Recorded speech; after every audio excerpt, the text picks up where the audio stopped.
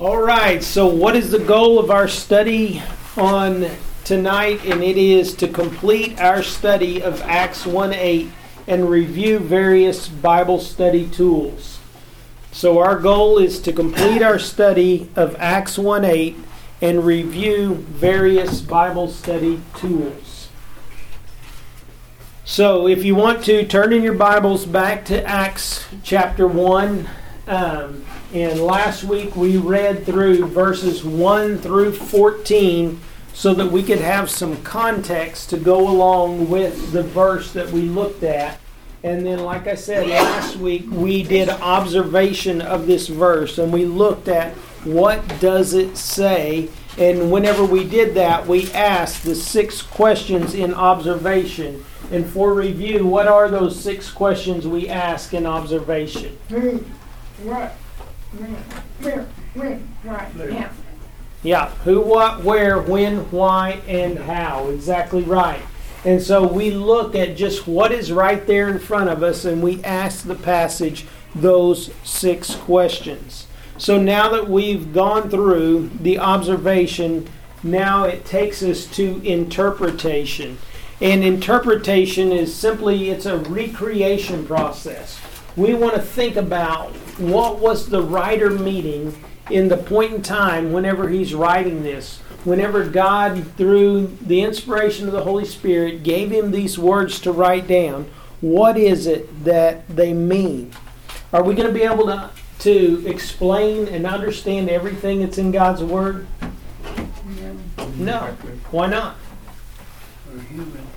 Because He is infinite and we are finite. And so what do we need to do? We need to take the things that we can understand. We need to dig them. We need to know them. But most importantly, we need to apply them to our lives. That's why the Bible is written, so that we can have transformation in our lives, to be more like Christ. There can be many applications, and I said this last week, there can be many applications from a passage of Scripture, but there is only one interpretation. And all people may not agree on the interpretation, and that is fine, as long as we keep in mind the conflict is not in the text, but in our limited understanding of the text. You see, God is not confused about what He has said, even if we are. Amen. And so God has a purpose and a reason for what is written in His Word. So let's think about interpretation. And there are 3 key aspects to interpretation. And we talked a little bit about these last week. The first one is we look at the verbs. And we said the verbs do what? Action. Exactly. They give the action that is going on in the verse, the action that's going on in the passage, the action that's going on in the chapter, depending on what it is that you're studying. And you look at the verbs because they give you, is it past tense? Is it present tense? Is it future tense? Are the verbs active? Are they passive? And so all of those things we need to look at if we're going to study God's Word. The next thing are the connectives. The connectives. And this is where we had that whole list last week, and we kind of went through that whole list of but and therefore and so that and all of those different connective words. And we said they're very important whenever you're studying a passage of Scripture. And in the passage that we're going to look at today, or at the verse we're looking at today, it starts off with but. And we said but shows contrast. And so what is that contrast? What is he talking about? And then finally, C is the keywords. Keywords. And we said keywords are any words that are important to us. A keyword for me may be different than a keyword for you. But it's any word that needs to be understood on a deeper level. It's something that is important, or it's something that maybe you just don't know the meaning of. And so if you're going to study a passage of Scripture, you need to know the meaning of the words. Or it may be a word that's used multiple times. And if it's used multiple times in a passage of Scripture, then it's a key word. It's important. There's a reason why it's there multiple times. So let's begin breaking down our passage and looking at these three aspects so that we can interpret what Acts 1:8 is talking about. So let's look in the order. What are the verbs there? Beginning, but you'll receive power when the Holy Spirit has come upon you, and you shall be my witnesses both in Jerusalem and in all Judea, Samaria, and even to the remotest parts of the earth. So what's the first verb? Receive. Will receive, exactly right. So, will receive, and what tense is that? Future. Future, exactly right. So in the future, we're going to receive power. So in the future, we're going to receive power. What's the next one? Come. Has come upon you. So has come upon you. In what tense is that? Correct. Has. Has come upon you is past tense.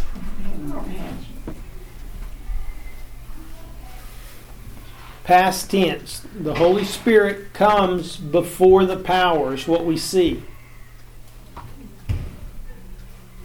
And then what's the last one? Shall be. Shall be. And what tense is that?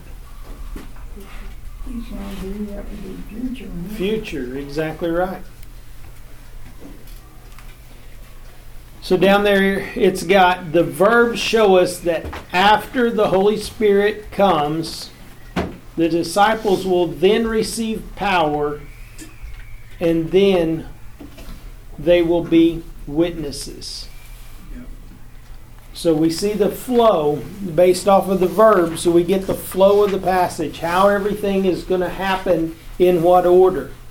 And so they're waiting for the power. The power comes from the Holy Spirit, so the Holy Spirit comes, gives them the power. Once they've got the power, then they go out and are to be witnesses. Makes sense? Seems simple, doesn't it? So why is it so hard to study the Bible? It's not. So we all ought to be doing it. All right, what's the connective there? But, exactly right. And but shows what? Contrast. Contrast. And so, based off of our passage of Scripture that we read last time, what is the contrast? Where do you find the contrast first? Verse prior. Yeah, so you got to go back, and it's something that is prior to what has just happened, because there's something that happened, and so to contrast that, you've got to go backwards. And so, what is the contrast? It's not time for what? It's not time for the kingdom, but it's time to do what?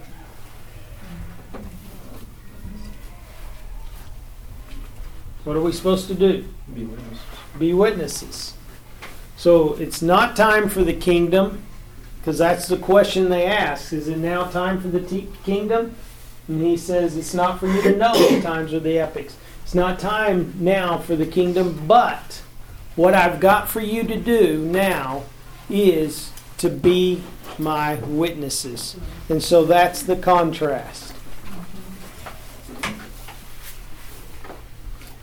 So this next one,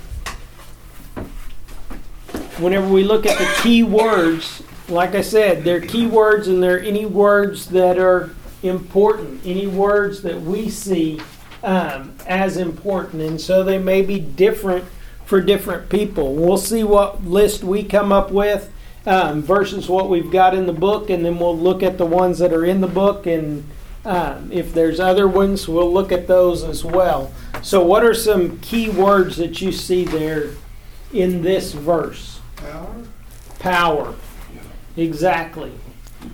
And the Greek word for that word power is dynamis, and that has that word is the word we get dynamite from. And I talked a little bit about this after class last week, but this is the word that we get the word dynamite from. And so you'll receive power. It's not just, a BB gun type of power. I mean, this is dynamite type power that we have inside of us, that these believers, that these apostles were about to receive.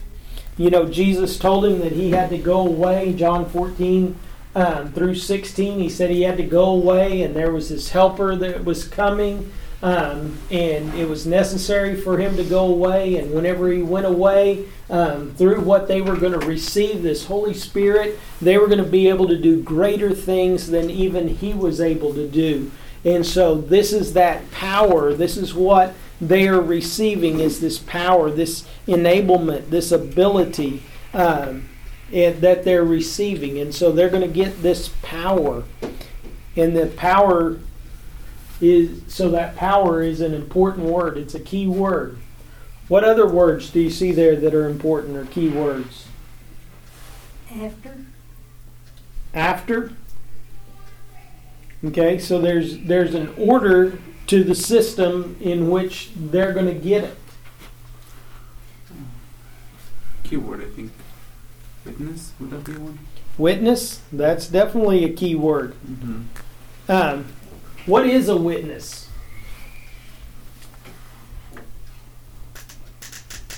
Somebody can testify something. Okay, somebody to testify against something. So you think about a jury trial, and you have a witness, and you put a witness up on the witness stand, and what does he do? He testifies What he's seen. to what he's seen, to what he's heard, and he's supposed to testify to what? What do they make you do before you go up on the witness stand? Truth.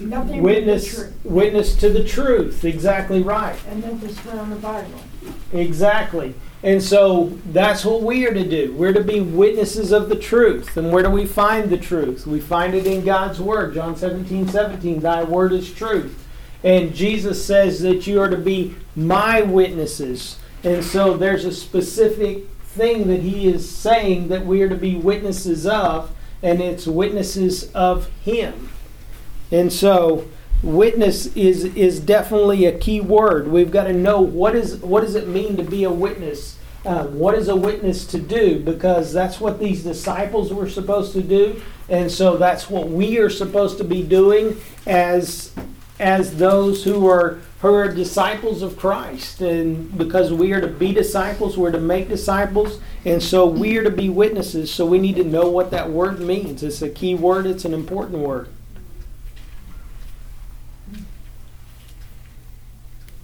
Any other words? Was that number Holy 2? Spirit. That's actually number 3. If you want to put them in the order that that they're in here. How about receive? What was number 2? Number 2, she just said it. Let's do that one first. So number 1 was power. Number 2 is actually Holy Spirit. Holy Spirit. So what do we know about the Holy Spirit? What are some key things that are important? God in us. Yeah, transform. Dwells in us. Okay, so he indwells in us. When? When we receive it. We believe in him. At the moment we believe in Christ, we receive the Holy Spirit. He comes and indwells every believer. But what is this passage of Scripture? Because if you were studying this, what does it say? That you will receive the Holy Spirit. And so the book of Acts is a transitional book, because Jesus had just been here on the earth. He died on the cross paying for sin. He arose from the grave. In the Old Testament, did believers have the Holy Spirit indwelling in them? No. Yeah, exactly. Sometimes they would come and then he would leave. But that's the difference, and that's what Jesus was talking about. I am with you, but he'll be in you.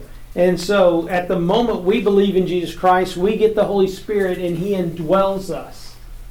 And what else does the Holy Spirit do for us as believers? Teaches. Teaches, exactly right. So He teaches us the truths that are found in God's Word. So whenever we dig the Bible, whenever we want to study the Bible, our ultimate teacher is the Holy Spirit. Even if I'm up here teaching you a passage of Scripture, if JB's teaching a passage of Scripture on Sunday morning, yes, he is the teacher, but the ultimate teacher, the one that's giving you the information and allowing you to understand those things, is the Holy Spirit. Without the Holy Spirit, we can't understand the deeper things of God. 1 Corinthians 2:14. And so we need the Holy Spirit. He teaches us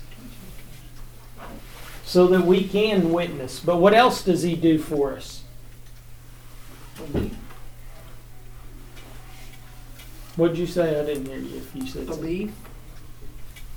Okay, he convicts the world of sin, righteousness, and judgment. So He's actually on our side. If we're going to go out and we're going to be witnesses and we're talking to somebody, we got Stacy here and she's not a believer, and I'm going to talk to her. I'm going to give her the gospel message. So the Holy Spirit has taught me, and the Holy Spirit's job in her is to convict her of sin, righteousness, and judgment. My job is to proclaim the truth to her, but the Holy Spirit is not just on my side as a witness, but working on her behalf as well, convicting her of sin, righteousness, and judgment, sin that she may believe. And so, so that's another key thing that the Holy Spirit does. It convicts us so that we might believe, or so that they might believe. That's kind of, I'll say, can I say a comment? Uh-huh. I guess it's kind of cool because when you're witnessing to someone and you think, those people that you think, they didn't care, it didn't matter what I said or whatever, but it's kind of cool to think that God's thought it that way. He's working on their behalf to convict them of their sin, and Exactly right. And so one thing that we said that He does is He teaches us, but also John 14:26, He teaches us, and then He also brings to our remembrance what we've been taught. And so we have the Holy Spirit. He empowers us. He gives us power to be witnesses. He brings to our remembrance what we've been taught. And so if we've been studying God's Word, if we know what the gospel is, so many people, they stand in front of people and they get scared. They're like, I just can't share the gospel because I'm afraid. Mm-hmm. Well, you've got the Holy Spirit. He empowers you. You've got the Holy Spirit. He's the one that taught you. And so whenever you go out there and you stand in front of somebody to witness, it's neat to think that I've got the teacher is standing right here with me. The Holy Spirit is inside of me. He is with me. And so whenever I stand in front of somebody, He's going to give me the words. He's going to bring to remembrance what I've been taught. And so if I've done my homework, if I've done what I'm supposed to do, He's right there. He's going to bring to our remembrance what we've been taught. And so it's just kind of neat. Just thinking about all that the Holy Spirit does. 1 Timothy 1:8, God has not given us a spirit of timidity, that fear, that's not from God, but power and love and discipline. What spirit? Power. Where does that found? Acts 1:8. You'll receive power when the Holy Spirit comes upon you. And so we've got all of this working on our behalf. So the Holy Spirit is definitely a key word in this passage. I think the Holy Spirit also brings peace to you, and also a moral compass. Like you have a feeling of what it's, that's not right, or exactly, or because if it is exactly because that's what Adam's talking about in his class in Newness of Life, is that Romans 6, 7, and 8. You've got this battle going on between us, the flesh against the spirit right. against the flesh. They're contrary to one another. And so there is that battle going on inside of us. I want to go do this over here that's wrong, but then the Holy Spirit's like, no, what have you been reading? What have you been studying? And so there is that battle that's going on inside of us. And like you said, He helps us to do the right things and helps to keep us on the path. It can really protect people from, addictions doing things that are harmful for themselves and others. Exactly. All right, so we've got 3 words: power, Holy Spirit, witnesses. Any other key words that anybody sees there?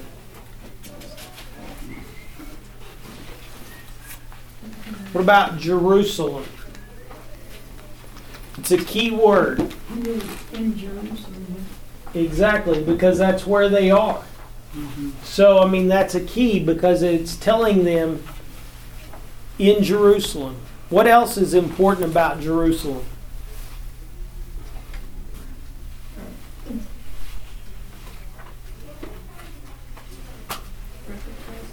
What's there? Jesus is the Holy City. It's the holy city, yeah. So, you know, that's where the temple is. It's the place of worship.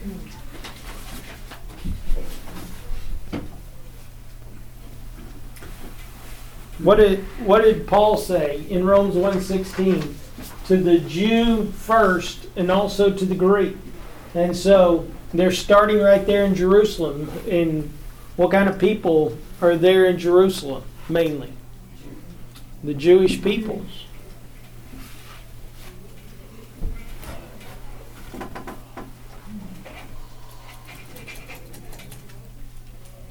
Rome, Samaria,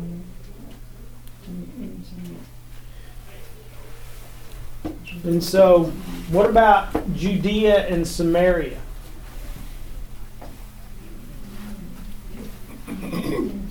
What is Jerusalem? What is Jerusalem? It's a what? Capital, It's a capital and it's a what? holy city. It's a city. Okay, what about Judea? What is Judea? It's a region. Region. Okay? And so it's a region.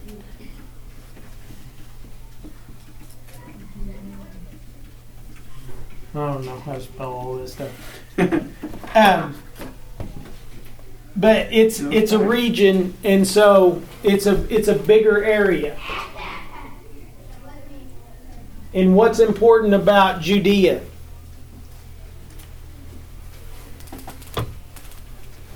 What do we know about Judea? Mostly Jews live there, right? Mm-hmm. And then what's Samaria? Samaritans. Jews and Gentiles. Jews and Gentiles. Okay, made up of, most of the people are half Jew, half Gentile. And so it's not Jewish and Gentile. I mean, most of the people there are half Jew, half Gentile that live there. And what did the Jewish people think about the Samaritans? They're unclean. yeah. They look down on them. Look down on them. And so it's kind of like, you know, us saying we got to start here in Stillwater, then we got to also include them people down there in Norman. Those people that are not quite like us, and so, but the truth is, so we think about this. So it starts where? In Jerusalem, in a city where they are. Then it spreads out to Judea, to the Jews, to a bigger area, and even to Samaria. And so that is increasing and going further out from where they were because they're already in Judea, and then to Samaria because Jerusalem is a city in Judea, and then to Samaria. And so one of the other things that tells us too is that we are to begin where we are. They were to begin where they are. Then we spread out from there. And then also the gospel itself, it doesn't discriminate. I mean, it's for all people. Mm-hmm. It's for Jews. It's for Samaritans. It's for Gentiles, because even to the remotest parts of the earth. Who's at the remotest parts of the earth?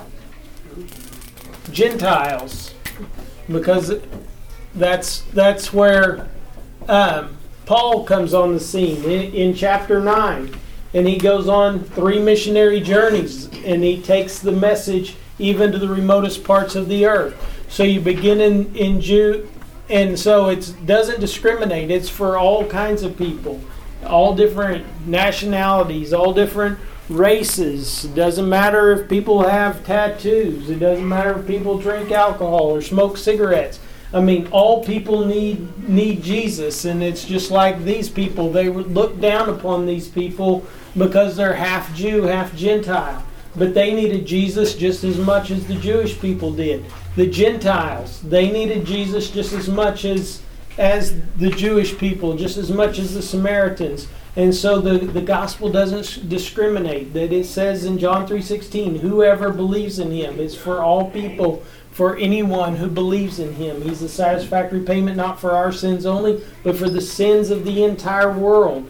And so there's so much whenever you think about these places and what are these places. That there's a city, there's an area, then there's another area, and what's different between these areas, and then even to the remotest parts of the earth. And I said it last week, that's why Acts 1:8 is so important, because this is how the book of Acts plays out. And so if you look at the book of Acts, where do they start? What happens in Acts chapter 2? Does anybody know what happens in Acts chapter 2? Day of Pentecost. What happens? Holy Spirit comes. Holy Spirit comes. What does Peter do? He stands up. He proclaims Jesus Christ. To who? To the Jews. Where at? In Jerusalem. And then as we go on, we see the stoning of Stephen in Acts chapter 7. Acts chapter 7-8. Right there, and then he gets stoned to death. And so what do the people do? They begin to spread out because of persecution. And whenever they spread out, what do? They take the gospel message with them to Judea, to Samaria. And then Acts chapter 9, like I said, Paul comes on the scene. And then Paul goes on those 3 missionary journeys throughout the rest of the book of Acts, all the way to the end whenever he gets put in prison in Rome. And so he takes the message even to the remotest parts of the earth. So it's a key verse. It's important. And then these places are important to know and to understand in understanding how this passage flows and what he's telling us to do to begin where we are and then expand out from there. So, any other thoughts, comments, questions? Any other words that you see or key words that we need to look at? I don't know. Earth is kind of sticking out because it tells you that it's the whole planet. It's not just a region. Exactly. Even to the remotest parts of the earth. And so it's every part of the earth. It's all the way around. It's not just a specific region or anything. It's everywhere. And number 5 is every part of the earth. Number 5 was Judea/Samaria. Oh, okay. But like I said, I mean, like he said, earth. Even the remotest parts of the earth. And so it's global. It's worldwide. Well, it's not biblical if we don't witness to our neighbor and then we go out and go someplace else and witness and it's right there first. Yeah, and that's what a lot of people think. In order for me to be a witness, in order for me to evangelize, I've got to go on a mission trip. And, it's been said that there's, I can't even think of the saying now. There's no transformation in aviation. So if you're not evangelizing here, what makes you think that you're going to evangelize there? And so, there's no transformation in aviation. You need to be transformed here by the renewing of your mind. You need to put into action the things that you've learned from God's Word beginning here before you go there. And the truth is, and I said it earlier whenever we were talking about the gospel and everything, if you want to touch lives all across the world, the greatest place in the world to do that is right here in Stillwater, Oklahoma, because you got the campus up there. You've got people from all different nations coming together at one place. And the people that come here to go to school are not the dummies from the other countries.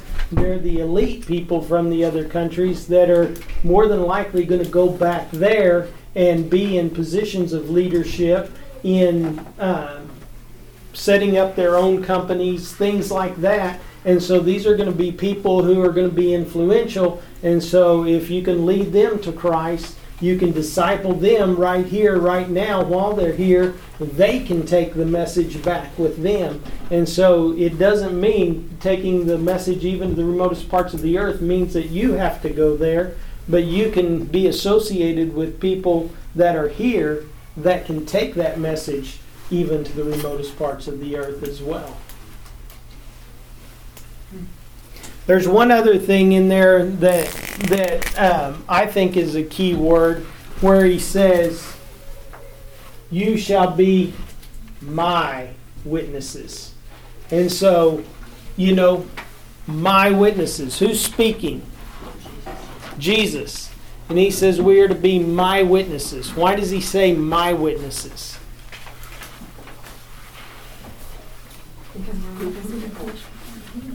Because we are his people. We're his children of God. We're children of God. Partnership with him. Partnership with him.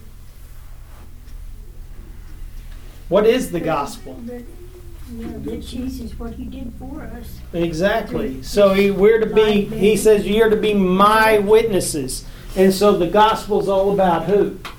Jesus. And so if we're going to be his witnesses, if we're going to proclaim him to the world, that is the proclamation that we make. And so our proclamation is not about general things about the Bible whenever we're talking to unbelievers. It's about Jesus Christ. And they were physical witnesses to his life, to his death, and to his resurrection. And so he says, you are to be my witnesses. So whenever you talk to other people, whenever you give them the truth about me, then what do you tell them?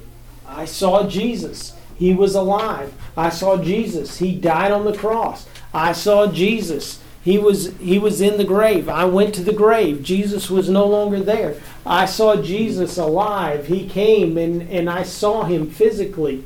And so all of these different things, they were to be witnesses. We're to be witnesses of Jesus Christ. And we are not witnesses in eyewitness testimony that we saw him alive and dead, but we have the truth found in his word. And so that's what the Gospels show us, the life of Christ, selected events of the life of Christ.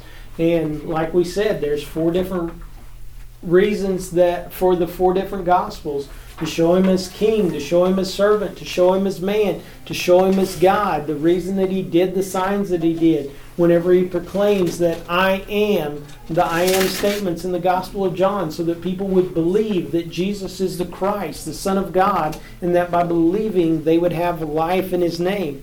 And so that my there, I think, is important. That whenever we talk to people, we make sure that the focus is Jesus Christ whenever we're talking to them. We talked about it a little bit on Sunday morning in our Grow group, because a lot of people, you can talk about God all you want to. And a lot of times that doesn't offend people. But whenever you say Jesus is the only way, Jesus is the way, the truth, and the life, and no one comes to the Father through him. Acts 4:12, for there is salvation in no one else other than the name of Jesus. And so whenever you do that, it gets offensive to some people. And so, but that's who we are to be witnesses of, is of Jesus Christ. He is the way, the truth, and the life. And so we don't talk in general terms about God. We talk about Jesus Christ because he is the way, the truth, and the life. So, a lot of great things. Any other observations or interpretations before we go on to applications? Did you give us the summary? No, we're to that now. So in the summary right there at D, number 1 is, it is not time for the kingdom, but time to witness for Jesus Christ. It is not time for the kingdom, but time to witness for Jesus Christ.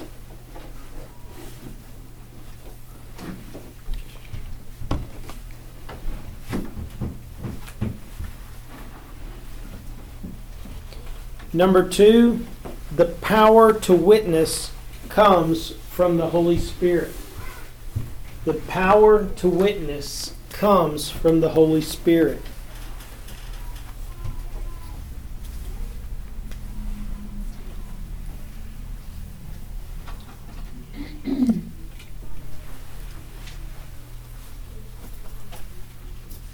Number 3, the disciples were to begin in Jerusalem.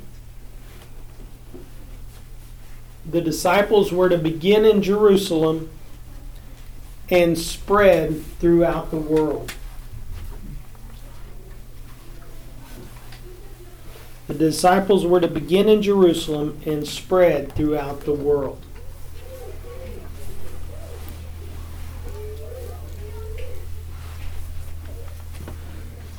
I'm going to give you 5 keys that we must take into account whenever we interpret Scripture. And this is from Howard Hendrick's book, Living by the Book. But I think these are key that we need to write down out beside of this before we move on to application. Number 1 is content. Number 1 is content.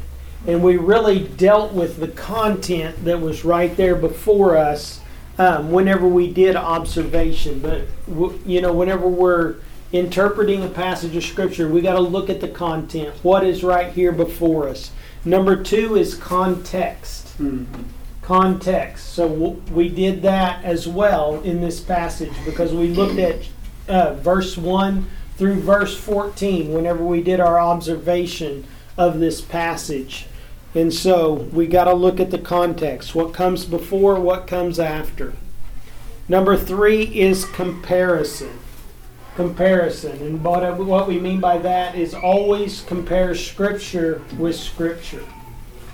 So compare Scripture with Scripture, especially whenever you get to a Scripture that's hard to understand. You go back to Scriptures that you know are tried and true, that you understand for sure, to help you to interpret the ones that are harder to understand. Then next is culture. Look at the historical context, the culture of the people that it was written to, for, and about. But the truth is, we said the Bible is alive and active. That means that it's truth for today. Even though they lived in a different culture, they lived in a different way. So many people nowadays want to say what? Well, that part of the Bible was for those people at that specific time in that culture, and that doesn't apply to us today. But the things that were written in the past were written for our instruction. And so there is purpose, there is meaning, there is reason why the Bible is written and why those things are in there. And so even though we do have to look at the culture and everything, we can't play things off because it was in a different place at a different time. And then the last thing is consultation. Consultation. And this is using secondary sources, such as commentaries.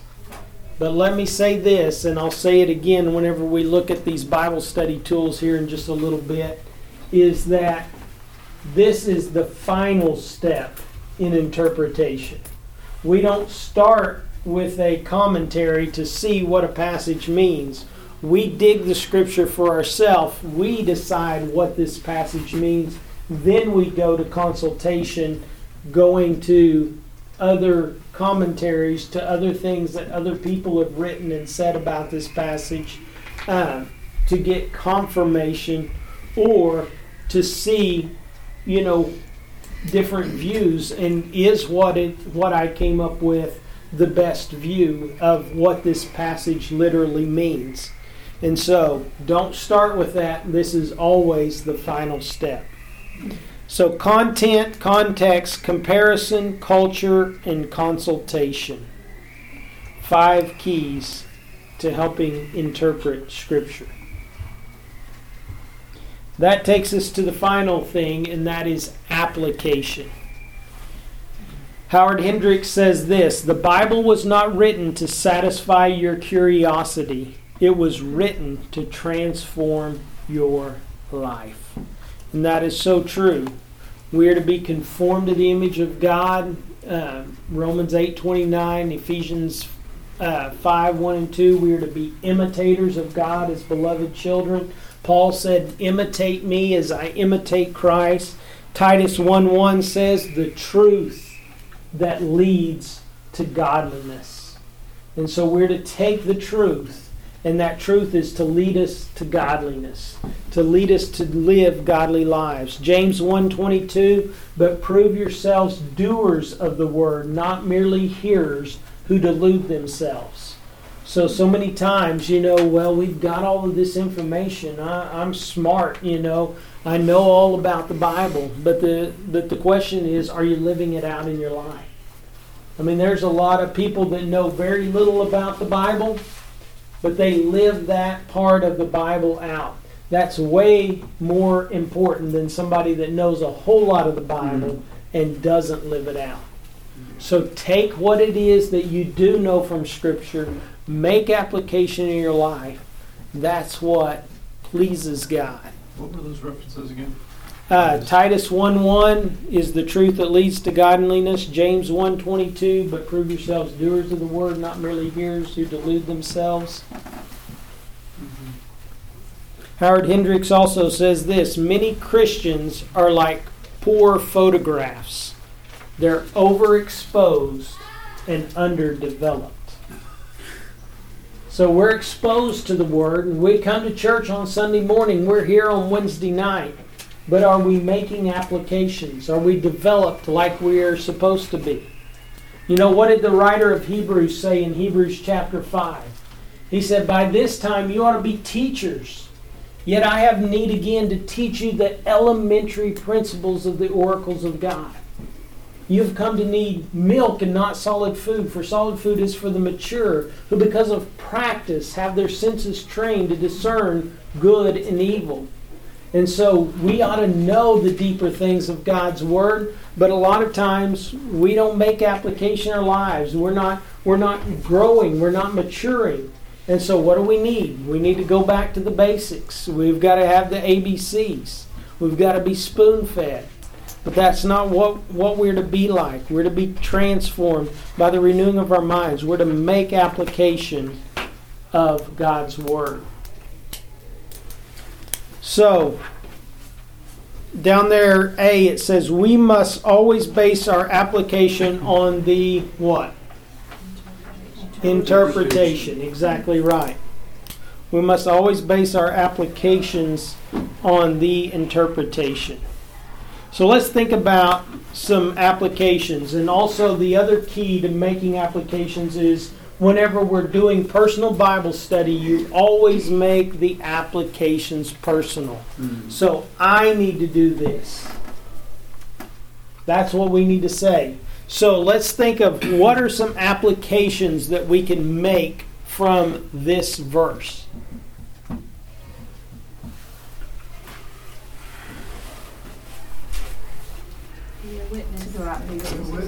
Okay, there you go. That's key number 1, and easy to find, is that we need to be witnesses of Jesus Christ. So I need to be a witness of Jesus Christ is what you need to put down there. You make it personal. I need to do this.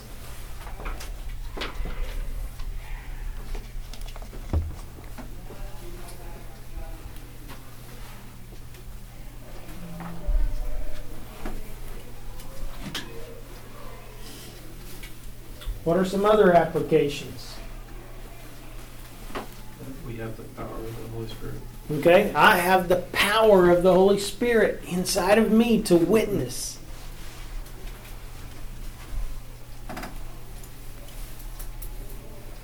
That's a key application. That's a key thing that we need to know and that we need to remember. Is it live in accordance with paying attention to what the Holy Spirit is taking you? Would that be an application of this? Yeah, I mean, because the Holy Spirit, He convicts the world of sin, righteousness, and judgment, but He also leads us as believers, and He leads us in the way. And a lot of times, one of the things that we can do is pray for opportunities, and the Holy Spirit, is there, and He's kind of that nudging. We got the flesh against the spirit, spirit against the flesh, and the Holy Spirit, that flesh is saying timidity, scared, don't. And the Holy Spirit's saying power, teaching. Mm-hmm. I'm going to be there with you. I'm going to bring to your remembrance.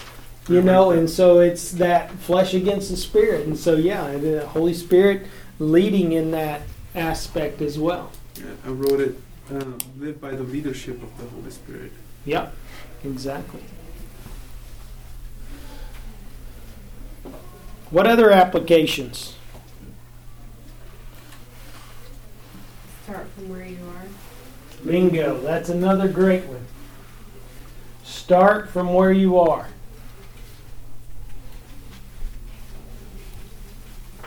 What did they have to do? They had to wait for what? Power of the Holy Spirit. What do we got to wait on? Nothing. We've already got the Holy Spirit inside of us. So there's another application. Now. Mm-hmm. We don't have nothing to wait for. I've got a friend. I've got a neighbor. I've got a co-worker. I've got a student. I've got a classmate. I've got somebody that I know that needs to hear the message of Jesus Christ. I need to start where I am. I need to start now because I have nothing to wait on.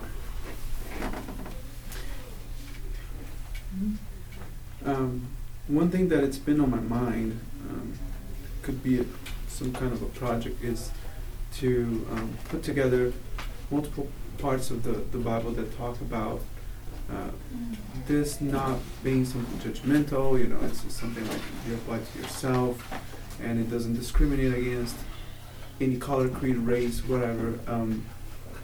Because personally, I find hard to talk, especially with the people that need the most, because they're kind of in a dark place, and usually they're not believers, and that's part of it.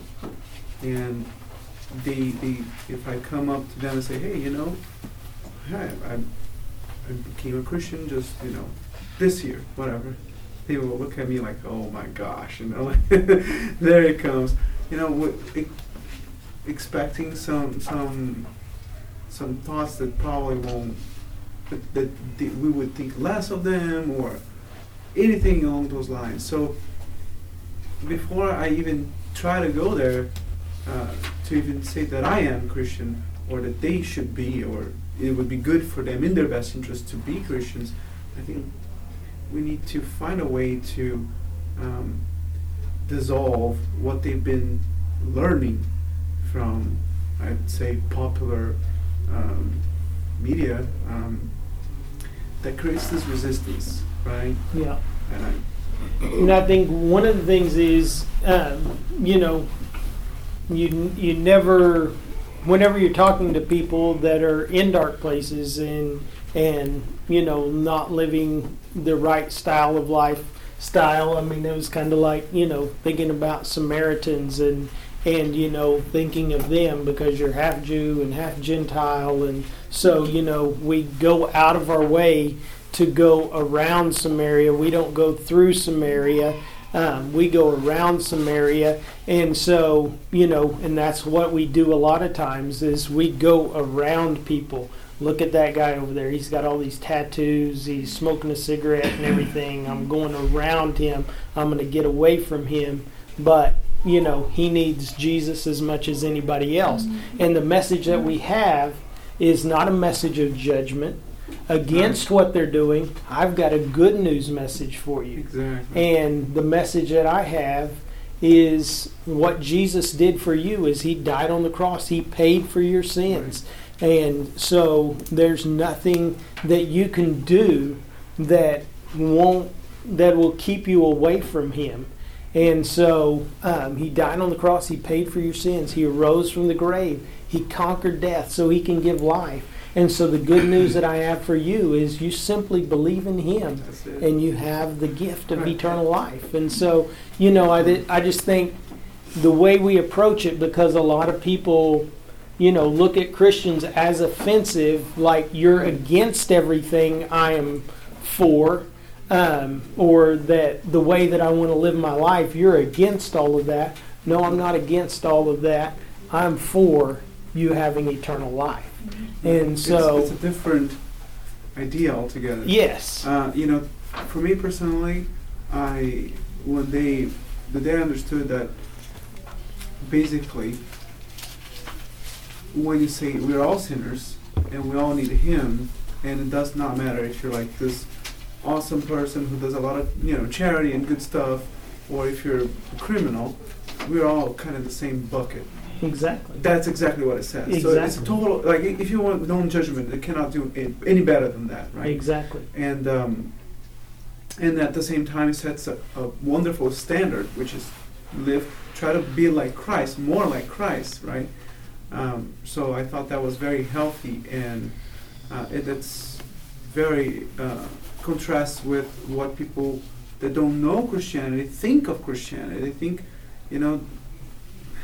I've heard all sorts of things, and I'm like, no, you guys couldn't be more mistaken about this, and I guess exactly. Another key example. I mean, the great thing that you can use is, do you know who the worst sinful person was that's ever lived? No. The Bible tells us. Uh-huh. Paul says in 1 Timothy 1:15. Uh-huh. He said, it's a trustworthy statement, deserving full acceptance, that Christ Jesus came into the world to save sinners, among whom I am foremost of all.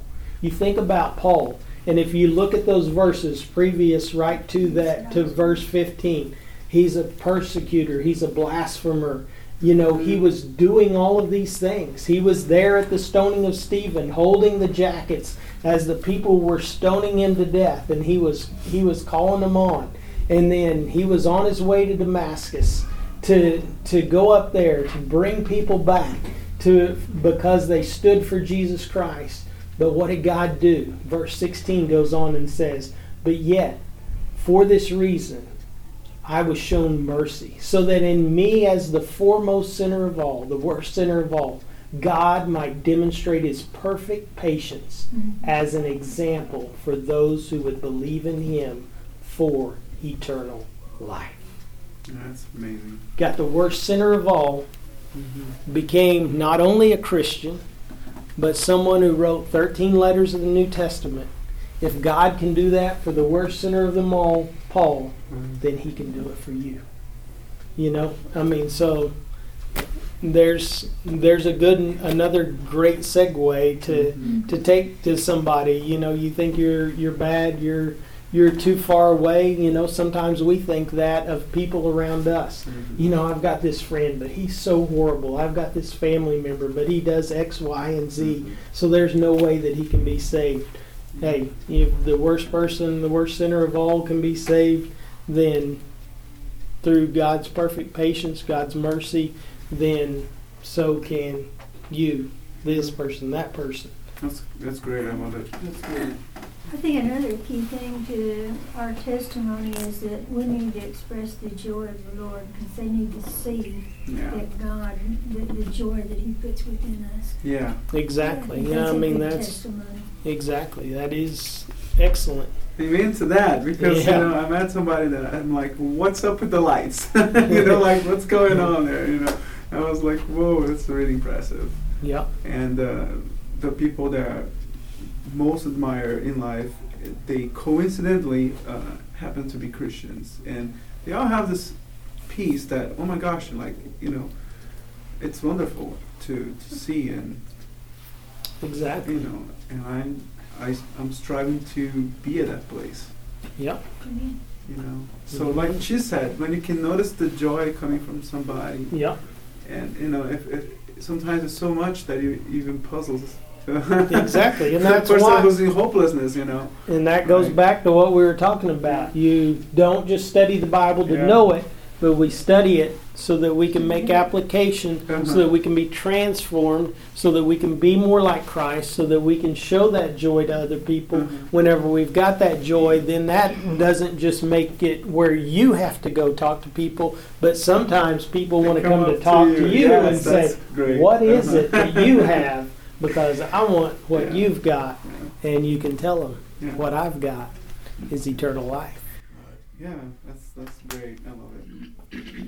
All right, so let's see here. So we listed several applications. Let me give you 9 other questions from Living by the Book, that same book that I gave you those 5 C's a while ago. Think about these as application questions. You can write these down out there beside it as well if you want to. Number 1 is there an example to follow? Is there an example to follow? And in this passage, I think there's a great example to follow. He told these guys to be witnesses. And if you go through the rest of the book of Acts, you see that they were witnesses of Jesus Christ. The day of Pentecost, Peter. You see at the stoning of Stephen. What was Stephen? He stood for Jesus Christ even to his death. And he was just like Christ. Whenever they were stoning them to death, what did Jesus say on the cross? Father, forgive them, for they do not know what they do. Stoning of Stephen, what's Stephen telling God? Forgive them, for they don't know what they're doing, as they're putting him to death. So, there's a great example to follow. We need to be witnesses of Jesus Christ. Is there a sin to avoid? Is there a sin to avoid? So whenever you look at a passage of Scripture, a lot of times you see, don't do X, Y, Z. And so there's a sin to avoid. In this passage, there's not as much a sin to avoid unless you say that you're not being obedient to what it calls you to do, to be witnesses. That would be a sin to avoid. Number 3, is there a promise to claim? Is there a promise to claim? In this passage or in this verse, there is a promise to claim that I have the power of the Holy Spirit inside of me. I have the power to witness inside of me. So there is a promise to proclaim. Number 4, is there a prayer to repeat? Is there a prayer to repeat? In this verse, there's really not a prayer to repeat. But as you go throughout Scripture, there's a lot of prayers to be repeated. Number 5, is there a command to obey? Is there a command to obey? In this passage of verse of Scripture, there is a command to obey. Be my witnesses. And so there is a command to obey. Is there a condition to meet? Is there a condition to meet? Like I said earlier, they had a condition to meet. They had to wait for the Holy Spirit. But for us, there's no condition to meet. We have the Holy Spirit inside of us, so now is the time. Number 7, is there a verse to memorize? Is there a verse to memorize?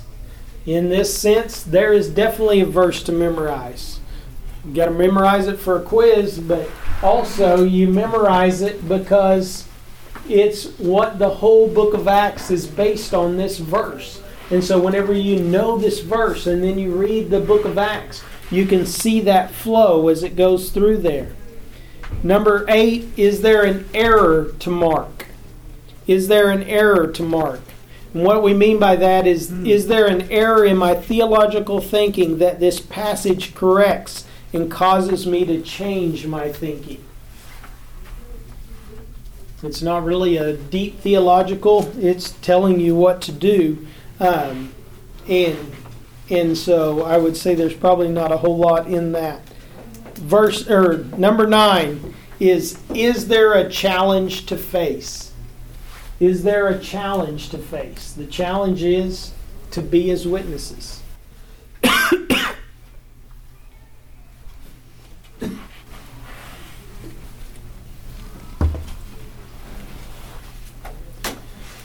All right, if you want to flip back to the back of your book, and there is a list of Bible study tools back there in the back. And these are tools that you can use to help you in your Bible study, things that you may want to buy, but a lot of things you can do actually on websites and everything now, so you don't have to have all the books like you used to have. But number 1 is a concordance. A concordance, and that gives you basically different places that the same word is used throughout Scripture. If you have a study Bible, that's kind of what this does. It gives you verses that are similar to or related to that verse. The next thing is a Bible dictionary / encyclopedia. You need to know what the words mean, and so you can use that. An atlas, kind of like we were looking at. There's Jerusalem, there's Judea, there's Samaria. Where are these places and how do they make sense? Because if you didn't know where Jerusalem was, Judea, Samaria, how that all fit together, how you might not see that flow and that contrast.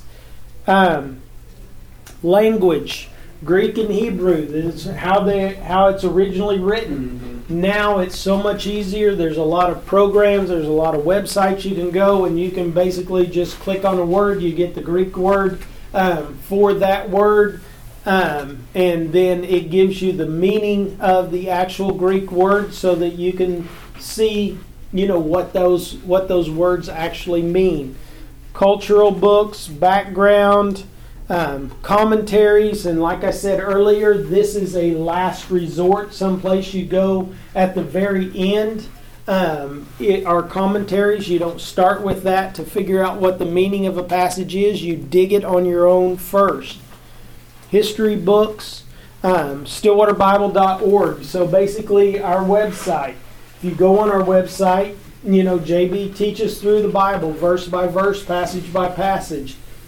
Most all of the New Testament books, I don't think 1 Corinthians, 2 Corinthians, 1st, 2nd, and 3rd John, I don't think are on there verse by verse, passage by passage, but I think pretty much all the other New Testament books, and then the book of Genesis, Ruth, Esther, 1st and 2nd Samuel that we've just gone through, first 11 chapters of First Kings will be on there. So there's a lot of books, and that's what he does. He basically just takes a passage of Scripture, he breaks it down, and it's basically a commentary through voice. BlueLetterBible.org, if you've never been on that website, it's an excellent thing. They also have an app for your phone, and it gives you a lot of information and everything through that app. PlanoBiblechapel.org or Sonic Light is Dr. Constable's notes from DTS, and he's got exhaustive notes over pretty much every verse in the Bible. Can be found on there, and it's from a grace perspective and everything, and so that's another great resource, commentary type thing to look at. And then the Grace New Testament commentary done by GES is another great commentary to have, to look at, and it's all written from a grace perspective. I'd kind of watch out the author of Ephesians, though. That guy, he's a little, because that's our pastor JB wrote the commentary on Ephesians. So, but yeah, so that's another great place to go. to get some information to help you verify the things that you've already studied on your own.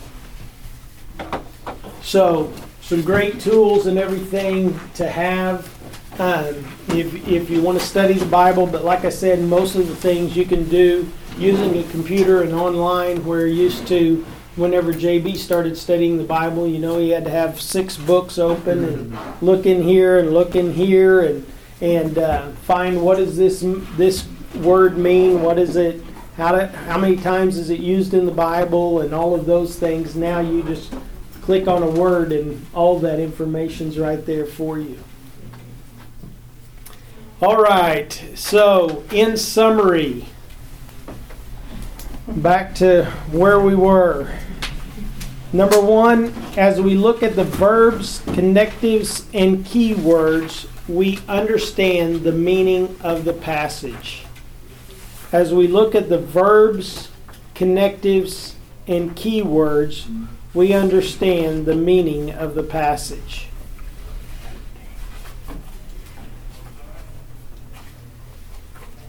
As we look at the verbs, connectives, and keywords, we understand the meaning of the passage. Number 2, we based our applications on the interpretation. We based our applications on the interpretation.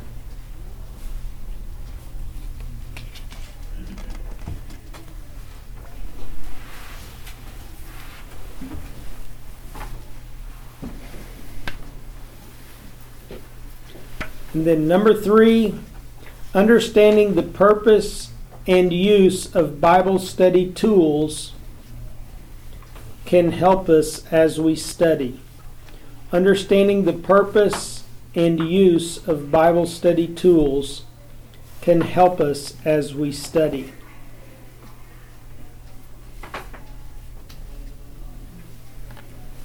The question is now, what are you going to do with the information that we've learned over these past 2 weeks? Are you going to make applications, set aside time to study the Bible? You know the basics. You've got the study sheets in the back of your book that you can use. It all begins with a plan. You've got to set up a plan. You've got to have a plan and determine a time whenever you're going to set aside to do this. Then discipline yourself to do what it is that you have planned. I love this. Dr. Ironside was asked by someone sometime. He said, I understand that you get up early in the morning to read and study your Bible. Oh, he said, I've been doing it all my life. Well, how do you manage to do it? The inquirer asked. Do you pray about it? No, he replied. I get up.